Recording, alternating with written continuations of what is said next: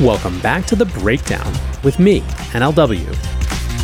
It's a daily podcast on macro, Bitcoin, and the big picture power shifts remaking our world. What's going on, guys? It is Wednesday, October 11th, and today we are talking about, well, a lot of stuff. But before we get into all of it, if you are enjoying The Breakdown, please go subscribe to it, give it a rating, give it a review, or if you want to dive deeper into the conversation, come join us on the Breakers Discord. You can find a link in the show notes or go to bit.ly/breakdownpod. Hello, friends. Welcome back to another weird day. Indeed, I think that for the next little while, at least during Sam's trial and with all of this chaos happening around the world, it's likely that the show will be a little bit more choppy than normal. In other words, I think that we'll frequently need smaller update segments versus shows that are just about one big topic. Today, I think our main focus will be around how fast the crypto-enabled Hamas narrative has spread, but we are going to start off with a little SBF trial update first. There is some serious bombshell testimony going on right now, and so today I'm only going to do a few of the kickoff highlights. Later this week, we'll do a more full analysis. So, Tuesday's hearing saw the conclusion of Gary Wang's cross-examination, as well as the introduction of the prosecution's star witness, former Alameda Research CEO, and former Sam Bankman-Fried shackmate, Carolyn Ellison. Now, Carolyn's testimony yesterday focused on how Alameda had defrauded lenders. She explained the firm had padded their balance sheet with Lock Solana, FTX's exchange token FTT, and numerous other Sam coins created by SBF to, quote, make Alameda look less risky than it was. Carolyn noted that FTT was added to the balance sheet specifically to obtain loans from Genesis, a move which she thought was misleading. Carolyn said that she specifically raised issues with Sam around the quote-unquote loans from customers in 2020, and when she said she was concerned that they would show up in an audit, Sam dismissed this, saying, the auditors won't be looking at that. Carolyn also discussed Sam's oversight of Alameda, which is of course a key question. His defense is trying to argue, as Sam did when he was still free, that he didn't really keep track of anything going on at Alameda, and so to the extent that they were doing bad things, that wasn't really on him. Alas, what Caroline reported is that when she was appointed co-CEO, nothing much really changed. She said she didn't feel qualified and that, quote, I checked everything with Sam. He was the person I reported to. He could fire me. Now, if you've been watching the Twitters, you've probably noticed that Caroline also divulged some personal conversations between the on-again, off-again couple. One of the most reshared was that Sam believed he had a 5% chance of becoming the president of the United States someday. She also explained Sam's view of risk, saying that he believed, quote, it was okay if it had a positive expected value. He said that he was willing to take large coin flips. He talked about being willing to flip a coin and destroy the world as long as the win would make it twice as good. Now, we will get into, as I said, full analysis a little bit later on, but I think a fairly accurate summation of what we've heard so far came from Jacob Silverman, who wrote, today, Caroline Ellison testified that since FTX's founding, SBF saw it as a source of capital for Alameda. It was always a way to harvest customer money for his own purposes. Seems like SBF was about pursuing money at almost any cost, an obsessive pursuit of capital accumulation. He told his people to find money wherever they could, taking on billions in risky loans.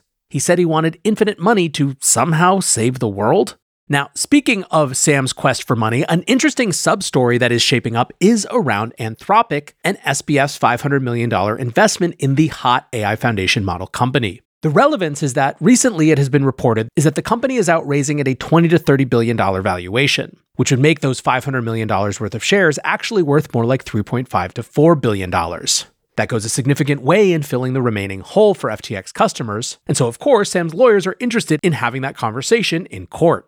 Indeed, after Tuesday's hearing concluded, Sam's lawyers renewed their motion requesting permission to introduce evidence about FTX's investment in Anthropic AI. They had earlier claimed that the jury should be allowed to hear that the $500 million venture investment was looking likely to pay off in a big way and could help make creditors whole. Now, the DOJ argued that this was ridiculous, that it was totally irrelevant to the crime, and that it shouldn't be allowed.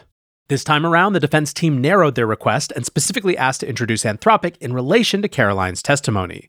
The defense sought to ask Caroline about the, quote, portfolio nature of venture capital investing and the idea that venture firms see most of their returns from a small number of successful bets within a broader portfolio. They said that the appreciation of Anthropic was relevant to Caroline's testimony, quote, concerning expected value analysis. The defense tied this point back to the prosecution's opening statement, which claimed that Alameda and Sam's investments were risky and losing money. The defense views the Anthropic evidence as relevant to rebutting those claims. Now, summing up what basically everyone was thinking, crypto trader Kyle Gibson wrote, I can't believe this is the strategy. Bro, the terms of service said nothing about using funds for VC investments. The terms of service also said nothing about funds for proprietary trading. It's just so far from a defense, and I think the judge will see this for what it is. Now, I can only presume that what Kyle means is exactly what I think, which is that this is not about an intellectual appeal.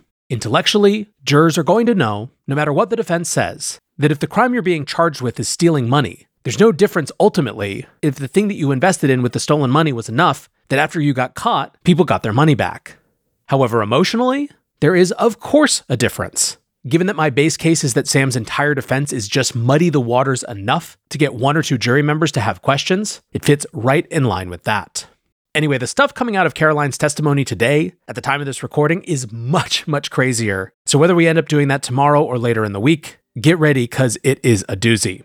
But for that, let's shift over to the discussion of crypto's role in the Hamas attacks. And now, a word from our sponsor. Today's episode of The Breakdown is brought to you by Kraken. Kraken Pro gives advanced traders a customizable, all-in-one interface for trading and buying about 200, depending on your region, crypto assets, stablecoins, and fiat currencies. In addition to deep liquidity, world-class security, and a dedicated mobile interface, Kraken Pro also has some of the best-in-class support, with average support resolution time less than 5 minutes this year. Go to kraken.com/thebreakdown to get started. Disclaimer, not investment advice. Crypto trading involves risk of loss. Cryptocurrency services are provided to U.S. and U.S. territory customers by Payward Ventures Inc., PBI, DBA, Kraken. As a reminder, or for those of you who haven't heard my show yesterday, when it comes to coverage of what's going on in the Middle East right now, I'm going to strongly restrict it to things that are either A, the economic implications of the rising conflict, or B, areas that have some specific relationship to the crypto industry. That's not because I think that they are the most important parts of the story, far from it. It's because they're the parts of the story that relate to the normal content here, and I think that there are plenty of other places that you guys can get opinion and news when it comes to everything else. Now, perhaps unsurprisingly, it did not take long at all for the mainstream media to start placing some amount of blame on the crypto industry for facilitating terrorist financing. The Wall Street Journal reported on Tuesday that, quote, Hamas militants behind Israel attack raised millions in crypto. Digging below the headline, the article used data from a range of blockchain analytics firms related to 3 designated terrorist groups: Hamas, Palestinian Islamic Jihad, and the Lebanese group Hezbollah. The article claimed that Hamas had received $41 million since August 2021, according to research from Tel Aviv-based firm BitOK. Elliptic had linked $93 million in payments to Palestinian Islamic Jihad over the same period. The article also outlined how Israel's counter-terror financing authorities have been frequently working with crypto exchanges to seize funds. After a June operation to seize crypto belonging to Hezbollah, Israel Defense Minister Yoav Gallant, the Israeli defense minister, explained that the use of digital currencies was making the job of stopping terrorist financing more complex. In July, an order was granted to seize crypto held in 67 client accounts on Binance owned by PIJ. A Binance spokesperson said on Tuesday, over the past few days, our team has been working in real time, around the clock, to support ongoing efforts. Now, of course, the role that crypto plays in the financing of terror is just one piece of that economic puzzle. For example, researchers who study terrorist financing say that alongside crypto, Hamas receives smuggled cash via the Egyptian border. They note that Iran remains the primary funder of Hamas to the tune of around $100 million per year. Joby Carpenter, a crypto specialist at ACAMS, a financial crime industry body, said, "Crypto is another string in their bow." Now, Hamas had been publicly courting Bitcoin donations since at least 2019. According to Ari Redboard, a former Treasury official and head of global policy at TRM Labs, Hamas is one of the most sophisticated crypto users among terrorist groups. However, the group stopped publishing donation addresses in April of this year, citing concerns for the safety of donors and a, quote, doubling of hostile efforts against everyone who tries to support the resistance through this currency. Since then, Hamas have begun using payment processors that generate crypto addresses, which can be used to obscure the flow of funds. So as you might imagine, the conversation about this on Twitter/X has been very, very tense. Row Ryder writes, "Just in, more proof that terrorist attacks were funded through crypto. These groups can move their funds easier than ever around AML controls, and exchanges help them do it. Congress and DOJ must act now." John Reed Stark said, "Wake the F up, US DOJ. The link between crypto, terrorism, Hamas, Iran is not just a threat to Israel, but a threat to the US and everywhere else as well." Stephen Deal writes, "Have to keep stressing this point. Crypto proliferation is directly at odds with the foreign policy interests of the United States. We should ban it." Finally, Not Chase Coleman said the quiet part out loud, writing, "If the DOJ wants to use scapegoats for this tragedy, go for the weakest links, the crypto cartel." Now, obviously, the industry isn't just going to stay silent on this. Ryan Selkis from Masari writes, "To the extent small amounts of crypto were used by Hamas or Iran, the facts will show that most of these transactions were powered by offshore exchanges already under investigation by the DOJ. Punitive US crypto policy will only hurt good actors here and push even more activity offshore. Indeed, this was a big theme from many, that the lack of regulations and the lack of legitimate above-board venues was contributing to the problem of the Wild West nature of the industry. Paul Grewal, the chief legal officer at Coinbase, said, "This is why we need sensible crypto legislation passed here in the United States without further delay. We need this industry flourishing in nations committed to the rule of law, not driven to places where human rights and public safety mean much less." Austin Campbell pointed out that part of the reason that crypto gets so much more attention when it comes to this sort of financing is that it's easier to track and easier to clearly say, yes, it was used for these nefarious purposes. As he wrote, "Blockchains are more transparent, thus we can easily see transactions and amounts. Let me ask the next question. How much did Hamas take in through the traditional system? Perhaps crypto is being punished for being a better system for detecting bad activity?" Certainly the fact that Hamas stopped publishing donation addresses suggests that they agree that crypto isn't necessarily better for them. Austin also wrote, "I want to be clear that the actions of US regulators are the cause of, not the solution to, this issue. By cracking down on legitimate players in the US, like the banks who served crypto and then regulated stablecoins with better KYC and AML controls who are trying to do the right thing, the US regulators effectively forced the entire space offshore and into the hands of unregulated actors who are much more willing to ignore US rules. Tether has been the single greatest beneficiary of the US regulatory actions with regard to crypto in the last year.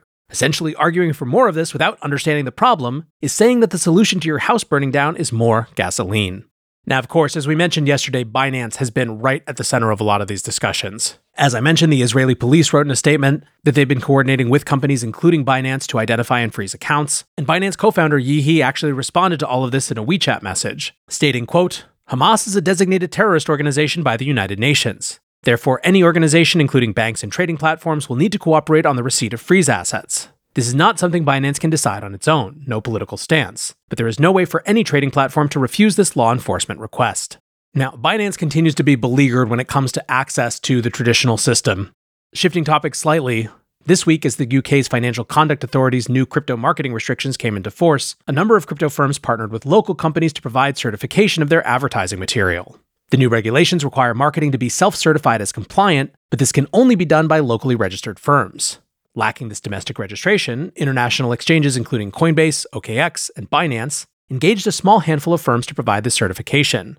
Binance, for their part, had partnered with a small peer-to-peer lending firm called Rebuilding Society to sign off on their marketing, but on Tuesday the FCA scuttled this arrangement, declaring that Rebuilding Society, quote, "must not approve the content of any financial promotion on behalf of crypto asset firms." In another Binance story, a Bloomberg investigation has found that the $1 billion Binance Industry Recovery Initiative actually distributed just $30 million. The fund was launched in late November in the wake of the FTX collapse and was promoted by Binance CEO CZ as a way to, quote, "help projects who are otherwise strong but in a liquidity crisis." Alongside Binance's splashy $1 billion figure, the fund attracted multi-million-dollar commitments from Animoca Brands, Jump Crypto, and several other market makers. According to Bloomberg, only $30 million was ever deployed. The only publicly disclosed investment made by the fund was the purchase of a $15 million majority stake in South Korean exchange GoPax. A Binance spokesperson claimed that 14 projects received funding but declined to add any further detail. They added that, quote, "applications into the IRI dropped significantly, which is a good sign that the industry is regaining its health. We will keep funds available as needed, but they will sit in our corporate wallets rather than in the IRI wallet." Now, Binance quietly withdrew the $985 million remainder of their contribution in March, moving the funds out of the publicly disclosed wallets. Kristen Smith, chief executive of the Blockchain Association, said, "We've seen a lot of actors in the crypto space swooping in an effort to be the white knight. It's really important that we make sure there are follow-throughs to those promises." Anyways, guys, there is so much more that we have to get into. Bitfinex is buying back shares. The entire Israeli crypto industry is scrambling given that they are going to have some serious personnel issues coming up. There is just a lot to talk about. And so given that, I appreciate you guys hanging out and listening. Another big thanks to Kraken for sponsoring the show. And until next time, be safe and take care of each other. Peace.